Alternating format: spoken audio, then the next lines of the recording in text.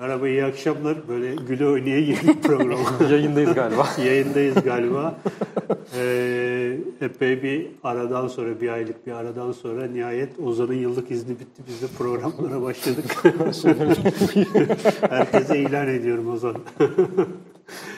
Bugün yine kıymetli bir konuğumuz var. Sağ olsun bizi kırmadı geldi. Mimar Sinan Üniversitesi öğretim üyesi Sayın Seval Şahin. Kendisiyle iletişim yayınlarından çıkmış olan Cinayi Meseleler, Osmanlı Türk Polisiye Edebiyatında Biçim ve İdeoloji adlı çalışması üzerinden konuşacağız. Kitabı da şöyle kameraya göstereyim. Bu şekilde iletişim yayınlarından çıktı kitap. Ve aynı zamanda kendisinin özel olarak çalıştığı polisiye edebiyat üzerinden kısa bir söyleşi gerçekleştireceğiz ama biz zaten önceden epeyce bir önden bir başlamıştık muhabbet etmeye. Hocam öncelikle hoş geldiniz. Sizin sempozyumunuzu da internetten dinledik. Orada da birçok sunum vesaire oldu. Biraz hani oradan referans alarak böyle genel bir giriş anlamında bir şeyler söylemek istiyorum. Hani bu Türkiye'de polisiye edebiyat son dönemde biraz herhalde popüler olan bir şey. Biraz böyle üvey evlat muamelesi gören bir tür değil mi? Yani bu popüler hale gelmesi ve polisiye edebiyatın gelişimi hakkında yani genel kaba hatlarıyla ne söyleyebiliriz? Şimdi aslında Türkiye için söylediğiniz şey biraz daha geçerli. Üvey evlat olma konumu da daha çok akademi ve eleştiri, yani eleştirmenleri düşündüğümüzde çok dikkate değer, incelenmeye değer bir tür olarak bakılmıyor ama okur nezdinde öyle değil. Evet. Yani okur nezdinde hep çok satan bir tür olmuş. Fakat 2000'lerden sonra giderek satışlar yükselmeye başlıyor. Bugün de hala yerli edebiyatta da yabancı, yani çeviri de Türkçe'de polisiye en çok satan türlerden biri. Bir de giderek polisiye türünde yazan yazar sayısı da artmaya başladı 2000'lerden sonra. Yani birçok genç yazar edebiyata polisiyeyle adımını atmaya başladı. Hatta bir Türkiye Polisiye Yazarları Derneği diye bir dernek de kurdular yakın bir zamanda. Yani bir dernek kuracak ve birbirleriyle dayanışacak kadar bir polisiye yazarları topluluğu da var artık Türkiye'de. Evet. Bu da türe gösterilen ilgiyi bayağı açıkça gösteriyor yani. Bir de akademik bir evet, alan da artık olmaya başladı değil mi? Siz varsınız. Şimdi akademik alan şöyle, biz Yıldız Teknik Üniversitesi'nde benim arkadaşlarım var. Didem Ardalı, Büyük Arman ve Banu Öztürk. Biz üçümüz de çok polisiye sever insanlarız her şeyden önce. Hı hı. Ve Erol Uyapazarcı'nın Türkiye'de polisiye romanı 120 yıllık tarihi diye 2 ciltlik bir kitabı var. Evet. O hem çeviri hem de telif polisiyeleri başlangıcından itibaren tanıtan ve yazarları hakkında bilgi veren bir kitabı vardı. Ve bu kitapta da akademik bir çalışmadan çok Erol Bey hani fikir sahibi olması için insanların bir nevi katalog gibi bu kitabı hazırlamıştı. Ve biz bu kadar polisiye seven insanlar olarak neden Türkiye'de polisiyenin de bir tarihinin yazılamayacağı üzerine düşünmeye başlamıştık. Bütün bunlar yaklaşık 8 yıllık bir süreci kapsıyor. Sonra biz hep birlikte bir TÜBİTAK projesi yaptık beraber. 3,5 yıl sürdü. Türkiye'de polisiye romanın tarihsel gelişimi diye. Ve oradaki projeden biz 9 tane Osmanlı döneminde yayınlanmış ve daha önce hiç Latin harflerine aktarılmamış polisiye kitapları aktardık. Bunlardan 8 tanesi Labirent yayınlarından, bir tanesi de Everest yayınlarından yayınlandı. 4 tanesinin baskısı bitti. Diğerleri de yayınlanacak. Ve bu polisiye romanın tarihini yazarken biz şeyi fark ettik aynı zamanda. Polisiye türde yazan birçok yazarın Türkiye'de tıpkı polisiyenin edebiyat tarihlerine girmediği gibi hiçbir şekilde isimlerinin anılmadığını, unutulduklarını ya da unutturulduklarını bilemiyorum.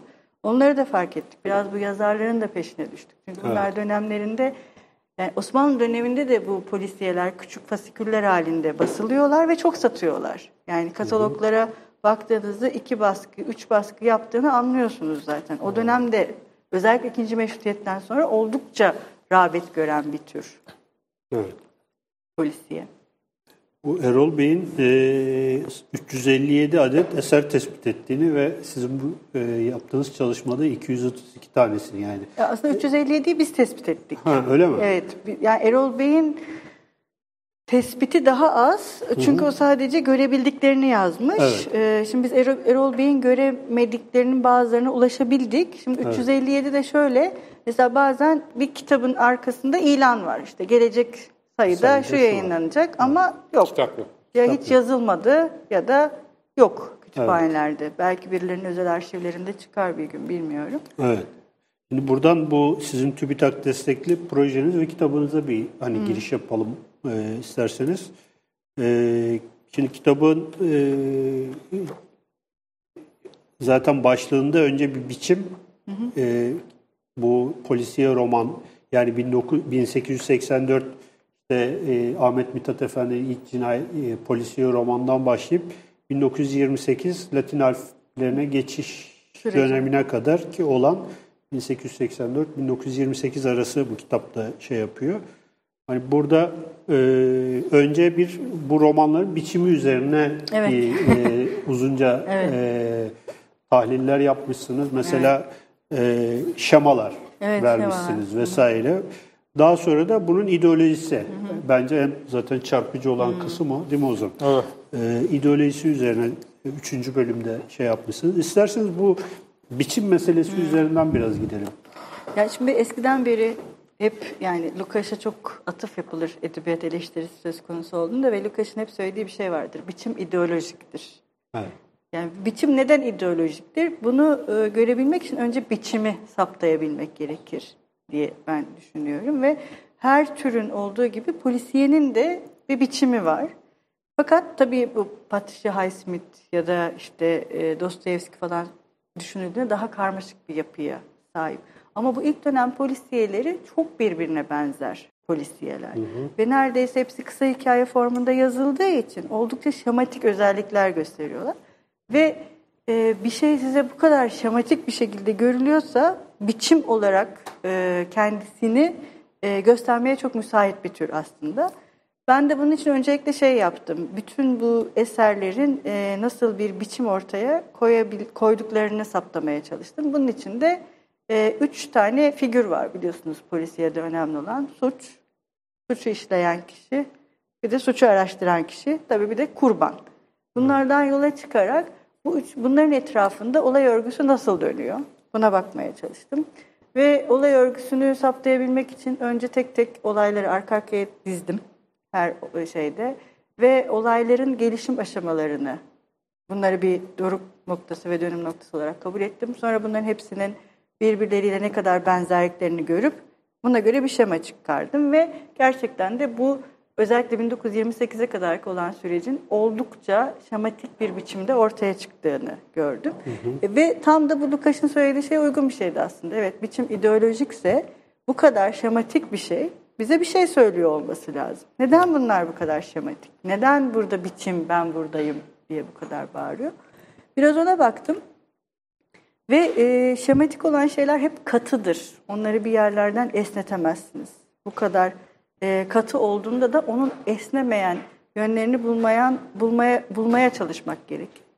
Orada da ben hep baştan beri düşünüyorum zaten. Bu milli edebiyat dönemi ve özellikle 2. Meşrutiyet'ten sonra yeni bir milli edebiyat oluşturmada ve avama hitap eden bir tür polisiye.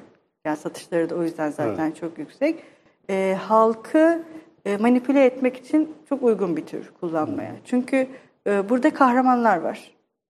Ve ilginçtir, 1928'e kadarki kahramanlar, yani baş kahramanlar polisten çok hırsızdır bizde.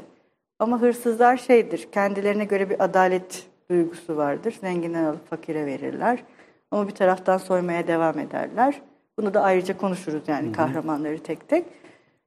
Ve hepsinin özellikle Türk olduğu, çok zeki olduğu, çok akıllı olduğu, Türk milletine çok faydalı olduğu ısrarla vurgulanır. Ama Türk olduğu ısrarla vurgulanır. Şimdi bu çok ilginç bir şey. Mesela biz bu dönem polisiyelerine baktığımızda çok Türk aslında rağbet gören bir şey değildir. Yani Türklerin şusu, busu gibi bir şey rağbet görmez. Aksine Osmanlı kimliği daha ön plandayken polisiyelerde Türk kimliğinin, direkt Türk kavramının öne çıktığını görüyoruz.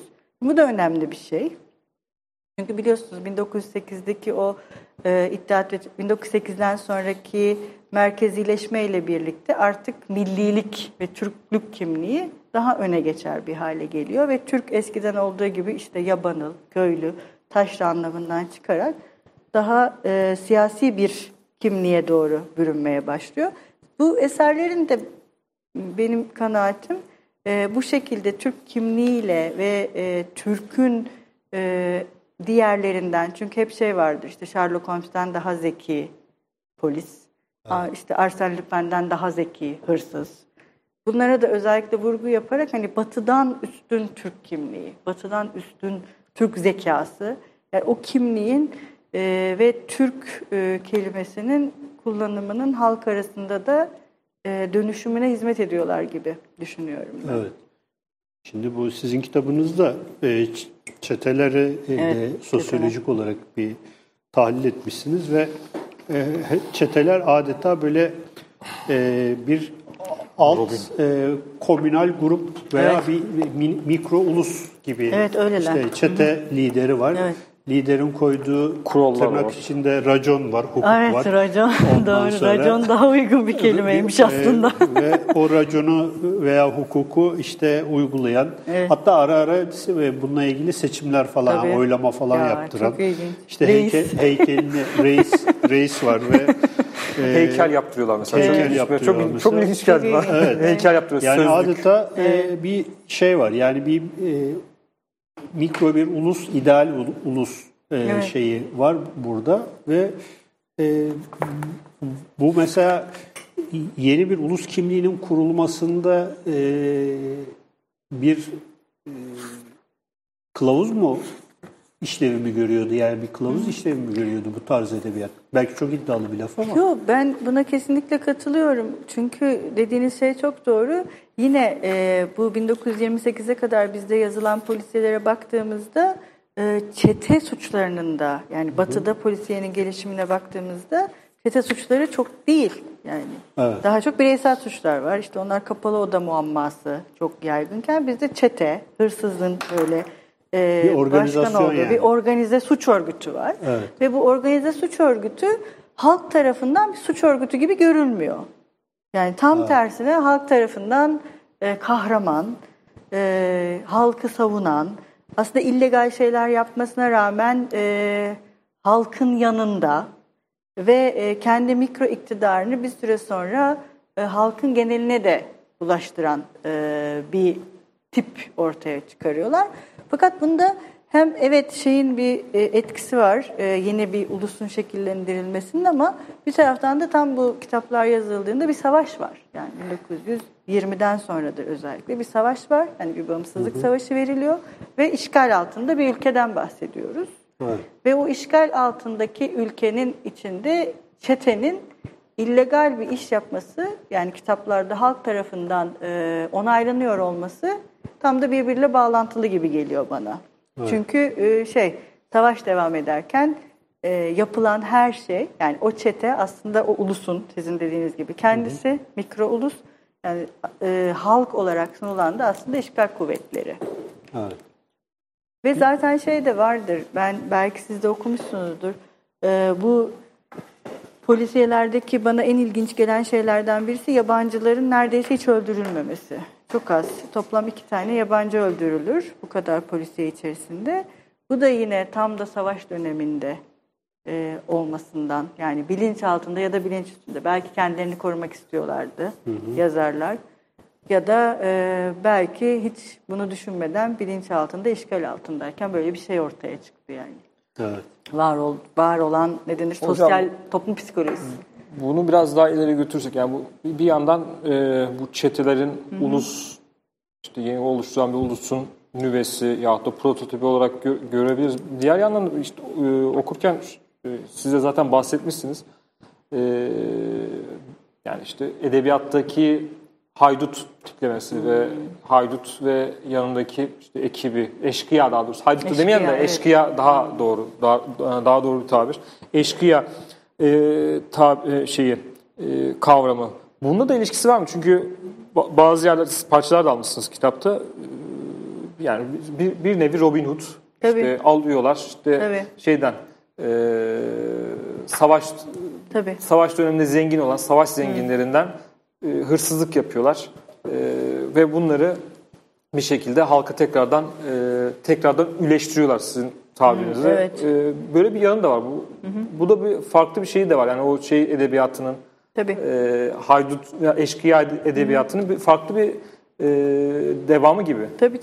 Bu dünyada da böyle. Yani bence Türkiye'de de böyle. Çünkü aslında bunlar modern eşkıyalar.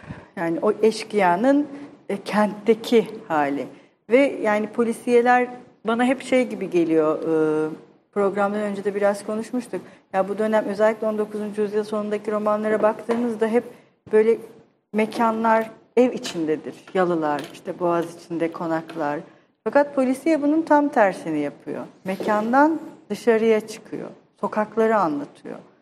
Ve eşkıya zaten hani normal bildiğimiz eşkıya prototipi dağda gezerken biz artık kentte gezen bir eşkıya ile karşı karşıyayız. Çünkü bir organize suç örgütünün liderinin farklı yerlerde mekanlarının olması lazım. Gizlenmesi lazım, suç işlemek için gidip araştırması lazım, gözetlemesi lazım.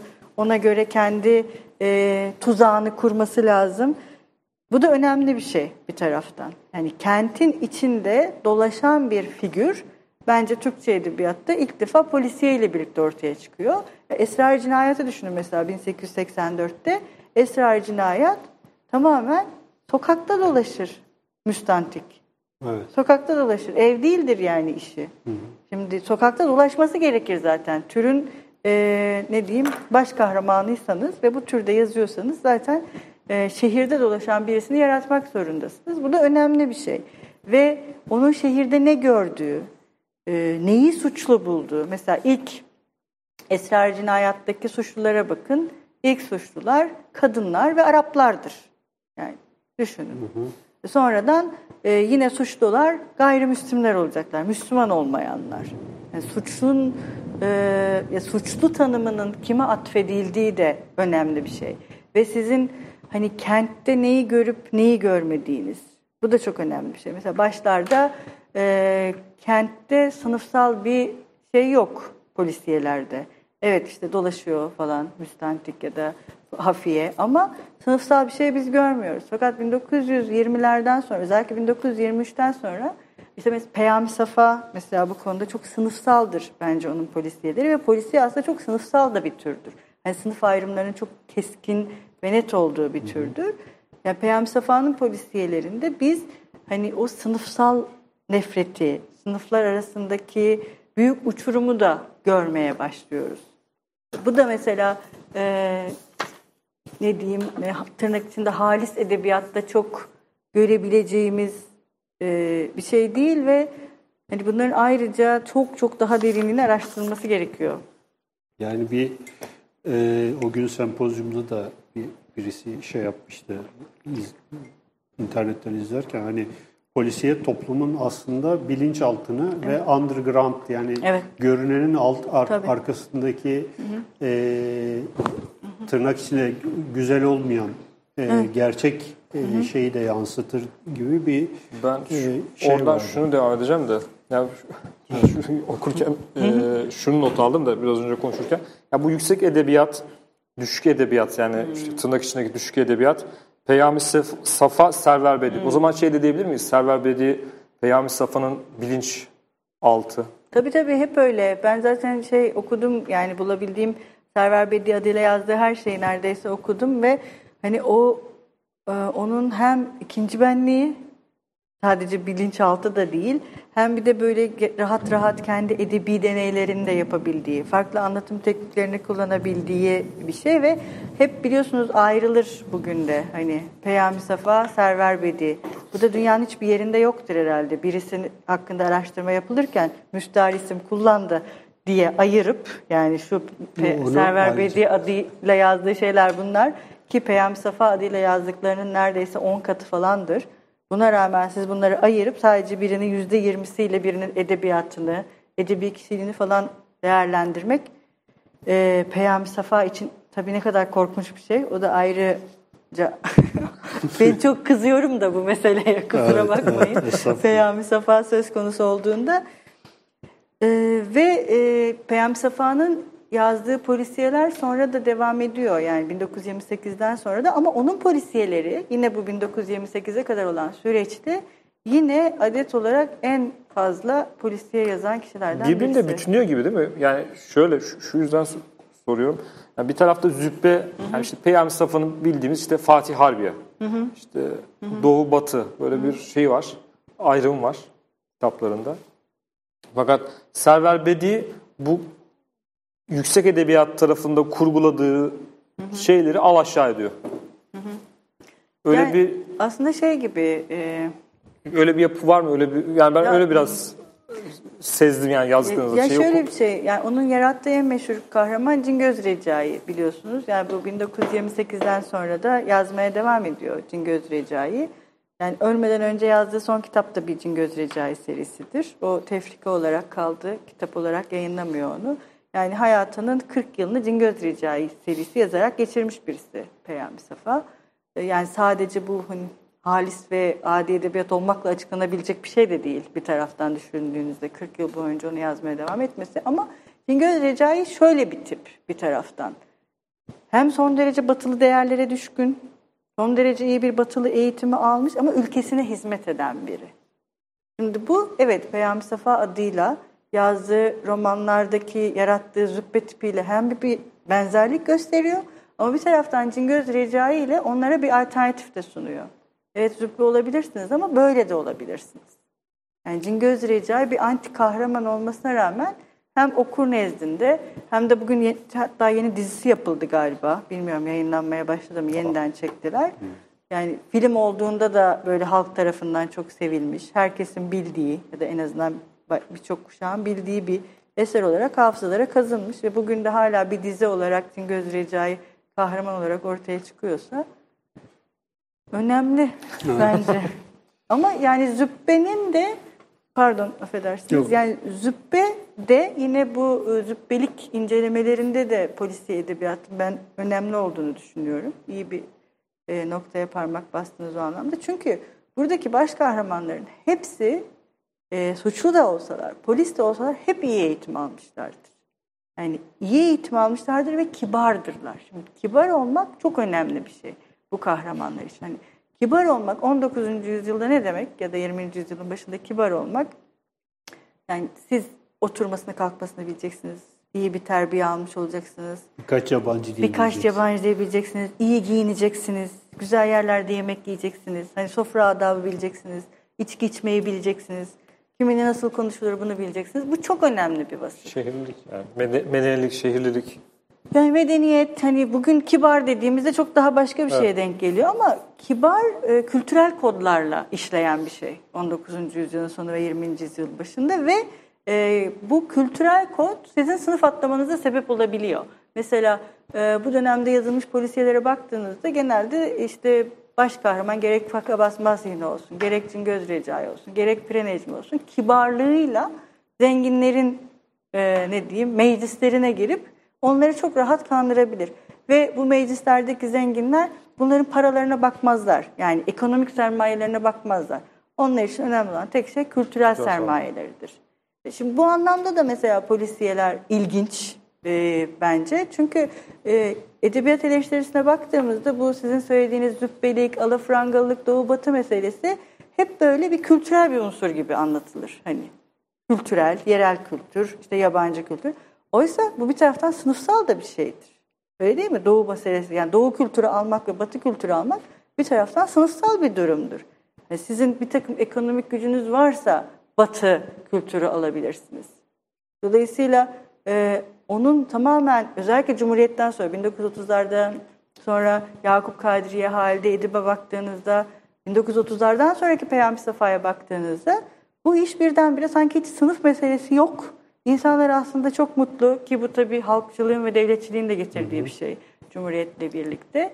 Yani sınıflar olarak ayrılmıyorlar ve sadece kültürel farklılıklar olarak ayrılıyorlarmış gibi anlatılır.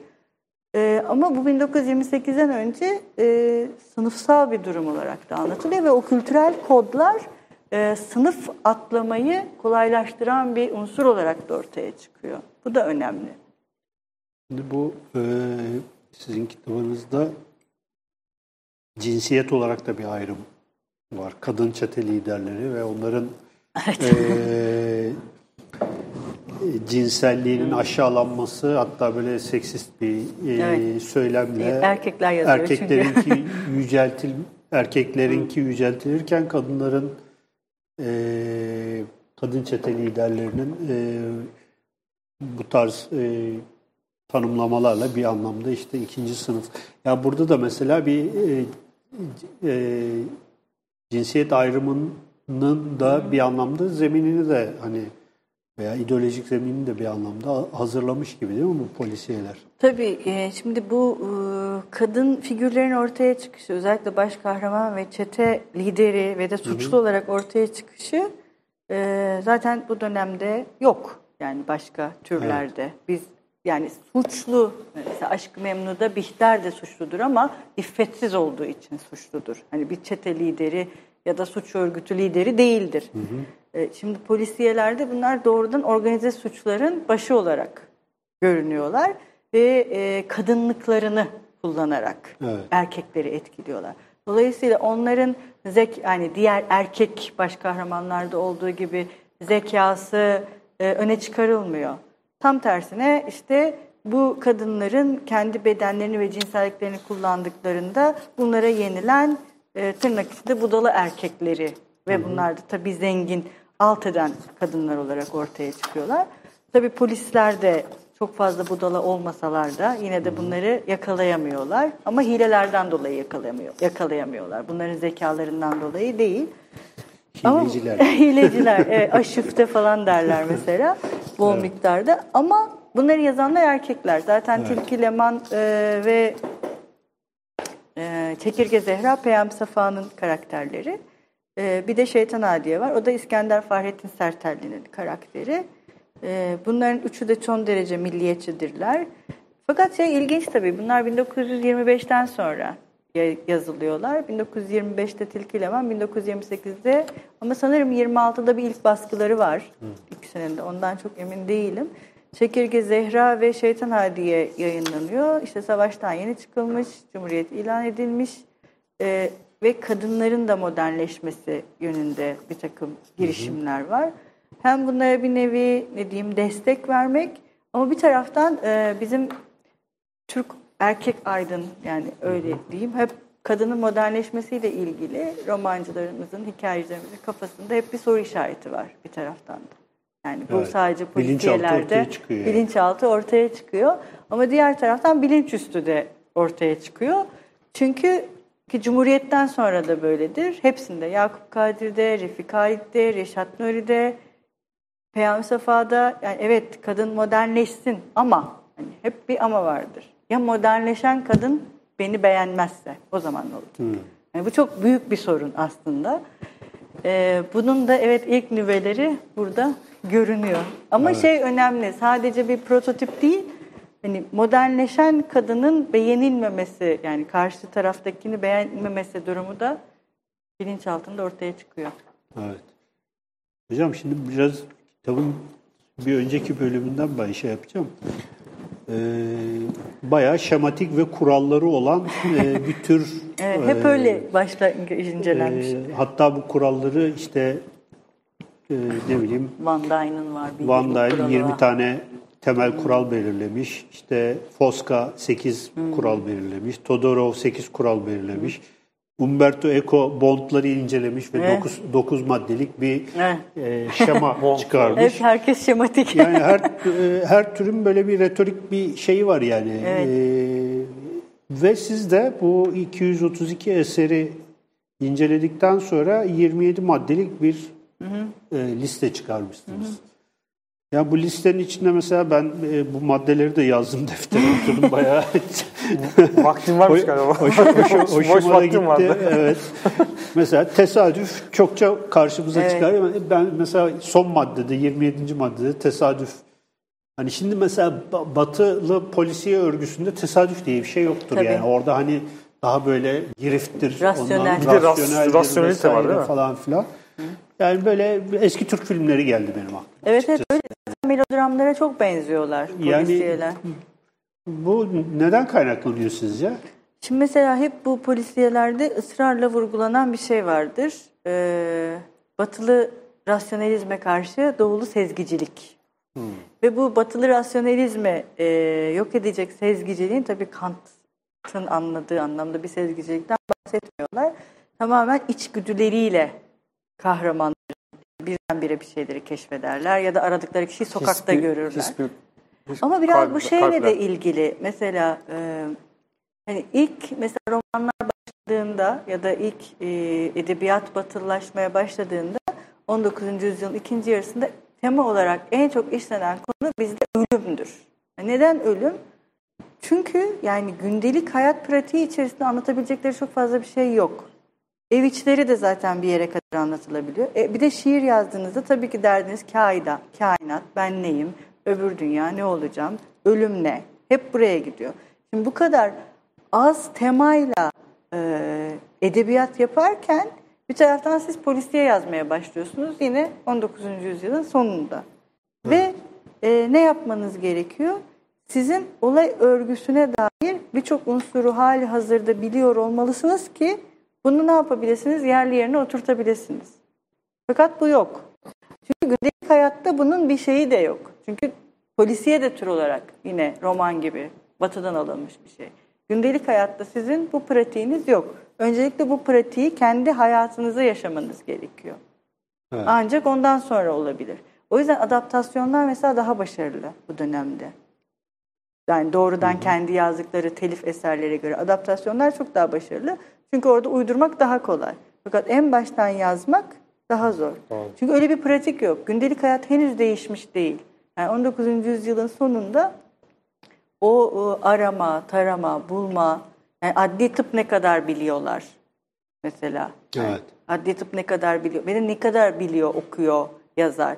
Gidip bunların hepsinden haberdar olması lazım. Yani polisiye türünde yazmak demek aslında birçok şey hakkında araştırma da yapmak demek. Mesela bugün var işte bizim daha geçen bir tane arkadaşımızla konuştuk. Yeni bir roman yazıyor. Bütün kuzguncuğu keşfe çıkmış mesela.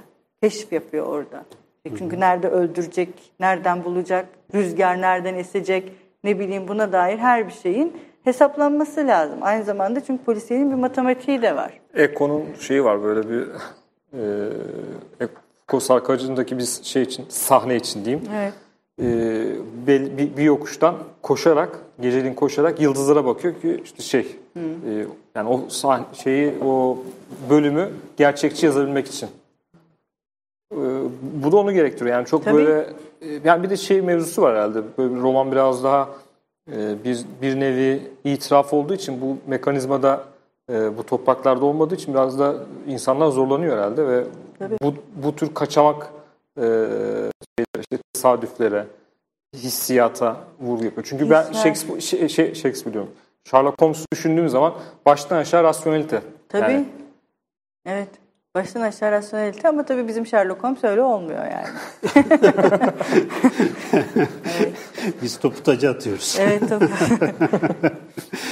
Hocam bu maddeler arasında mesela bir şey olarak hipnoz ve manyetizma sıkça kullanılır. Mesela evet. bu dönem çok ilginç çok değil mi? Çok ilginç, evet. Mesela geliyor aklıma, saatleri ayarlama enstitüsü. Doktor Ramiz. Evet, yani bu böyle bir moda var herhalde o dönem ve hipnoz, evet. Manyetizma, ruh çağırma vesaire falan filan bu bütün edebi türlere yansımış.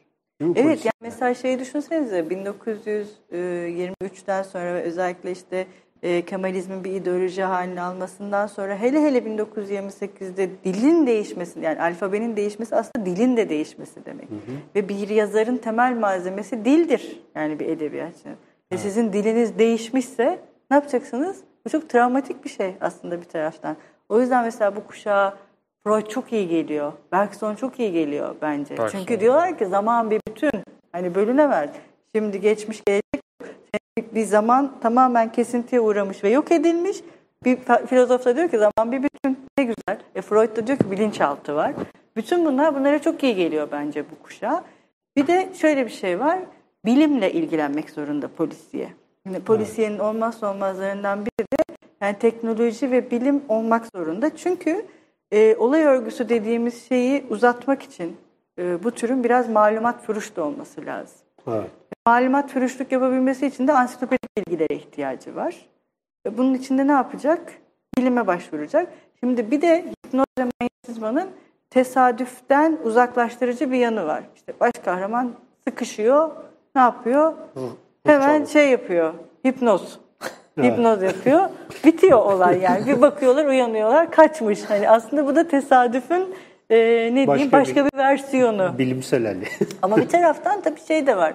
Hani hipnoz ve manyetizmanın öğrenilmesi gereken bir şey olarak bu kitaplarda yer alması önemli bir şey tabii. Evet. Tabii mesela Peyami Mustafa falan da bunlar üzerine yazdığı için. Evet, onda ispiritizma da var. Tabii. İspiritizma. O yüzden yani önemli o. O Tabii. dönem için de tabii popüler şeyler bunlar herhalde. Ya popüler, bir de bence o dönemin entelektüeline iyi geliyor. Yani böyle bir ne diyeyim, ruh sağaltıcı bir tarafı, bana öyle geliyor en azından. Ruh sağaltıcı bir tarafı da var gibi geliyor. Evet. Hani Pınar şey diyor ya, biz Bergson ve Freud'un çocuklarıyız diye. Öyleler. Evet. Kitabınızda sık sık bu Benedict Anderson'dan faydalanmışsınız. Geçen gün de ben bir yeni çıkan kendi hayatını anlattığı bir kitabın tanıtımını yapmıştım. Metis Yayınları'ndan çıktı. Siz de kitabınızda sürekli Anderson'dan şey yapıyorsunuz. Onun bir şeyi var. Ulus, milliyet, siyasi değil, kültürel hayal edilmiş topluluklardır. Evet, tahayyül diye bir tahayyülü var. Şimdi buradan bu işte çete tanımlaması, bu hikayelerdeki çetelerin oluşturdukları dil, jargon, işte racon, ondan sonra vesaire. Hani gene aslında belki biraz başa dönmek olacak ama zaten sonuç bölümünde şey demişsiniz. Polisiye bir ulus inşa etmenin işlevsel araçlarından biridir. Mesela bu gerçekten herhalde kitabın tek cümleyle şeyi bu. Özeti gibi bir şey. Evet. Ne diyorsunuz bu konuyla ilgili? Şimdi bu söylediğiniz şey en baştan beri çok doğru. Yani bu çetelerin bir ulus prototipi olarak ortaya çıkması. Benedict Anderson'ın Hayali Cemaatler diye bir kitabı var ve o hep şimdiye kadar ulus denilen kavrama hep politik bir şey gibi yaklaşıldığını, bunun siyasi bir organizma olduğunu söylendiğini, ama ulus denilen şeyin aslında icat edilen bir şey olduğunu, icat edilirken de işte ulusa önce bir dil, ulusun bir dili, işte ulusun bir kültürü, ulusun bir alfabesi, ulusun bir tarihinin aslında yaratıldığını, yazıldığını, keşfedildiğini, sonra da bu sanki yüzyıllardır devam eden bir şeymiş gibi manipüle edilerek halka kabul ettirildiğini ve bu şekilde bir ulus, ben ve ötekiler ve sınırlar çizildiğini anlatıyor. Bu son derece doğru. Yani bunu biliyoruz artık, bu ulus devletlerin nasıl oluştuğunu ve ulus devletlerin kendi tarihlerin, işte bizde mesela nasıl o güneş dil teorisi oldu, işte Türk tarih tezinin yaratılması, işte alfabenin değişmesi, bunlardan biri. Çeteler de tam da böyle bir taraftan. Çünkü çetenin işte demişsiniz ya, kendi jargonu var, kendi sözlüğü var, kendi heykelini dikiyor yani kahraman. Heykelini dikiyor. Kendi içinde bir haberleşme sistemi var. İşte konsolosluklar gibi dünyanın her yerinde merkezleri var. Bunlar kendi içinde haberleşiyorlar. İşte burs veriyorlar, yurt dışına öğrenci gönderiyorlar mesela. Böyle bir işte Kızılay'a yardım ediyorlar. Kendi çaplarında bir hayırsever kurum gibi çalışıyorlar. Bir taraftan da zorbalar. Öyle bir tarafları da var. Evet, bu kadar şeyler, zorbalar. O zorbalık da nerede başlıyor? İşte tam da o sınırların çizildiği yerde. Bu çeteler bir taraftan da ben ve öteki arasındaki sınırları çiziyor. Sen çetenin kurallarına uymuyorsan çete seni direkt atıyor, ötekisi. Ya da çete seçiyor. Hayır, sen şey yapamazsın. Yani bu çeteye giremezsin ya da bu çetenin bir üyesi olamazsın. Ya da işte çeteye giriş kuralları var. Eğer sen bu kuralları yerine getirmiyorsan bir çete üyesi olman mümkün değil. Dolayısıyla daha en baştan çete olduğunuzda bir çeteye girdiğinizde bütün kuralları kabul etmek zorundasınız. Çeteyi eleştiremezsiniz. başınızdakinin söylediği her şeyi kabul etmek durumundasınız. Ve buna aykırı hareket ettiğinizde siz zaten ötekisiniz. Hocam biraz daha konuyu genişletirsek polisiye bu sokağa çıkıyor dediniz. Hı hı. Kent tarihi açısından nasıl yani incelenebilir mi? Bence kesinlikle incelenebilir ve incelenilmelidir diye ben düşünüyorum. Sizin Doğru Yol Sokağı hikayeniz var. Evet, Doğru Yol Sokağı. Ben arıyorum o sokağın neresi. Söyleyelim izleyicilere, belki bilen birileri vardır. Evet, büyük bir ihtimalle işte Karaköy'den Galata'ya çıkan sokaklardan biri olduğunu düşünüyoruz. Polisiyelerde çok geçen batakhanelerin bulunduğu bir sokak Doğru Yol Sokağı ama mesela Kiralık Konak'ta falan da geçer. Şeyde de var, Aşk-ı Memnu'da da var Doğru Yol. Demek ki o dönemde bayağı rağbet gören sokaklardan biriymiş. Şimdi en baştan beri söylediğim gibi yani sokağa çıkan kahramanın sokakta dolaşması ve gördükleri, çünkü bu hem eğlence yerlerine giriyor, tiyatrolara giriyor, umumhanelere giriyor. Bunlar çünkü her zaman görülebilecek diğer tırnak içinde hayat edebiyatta görülebilecek unsurlardan değil. Devrin kabadayılarını mesela görüyoruz. Esrar kahveleri bu dönemde özellikle Aksaray'da çok fazla esrar kahvesi varmış. Çünkü hep esrar kahvesinden insanları bulmaya bu romanlarda oralara gidiyorlar. Evet. Örneğin. Beyoğlu'nun arka sokaklarını görüyoruz.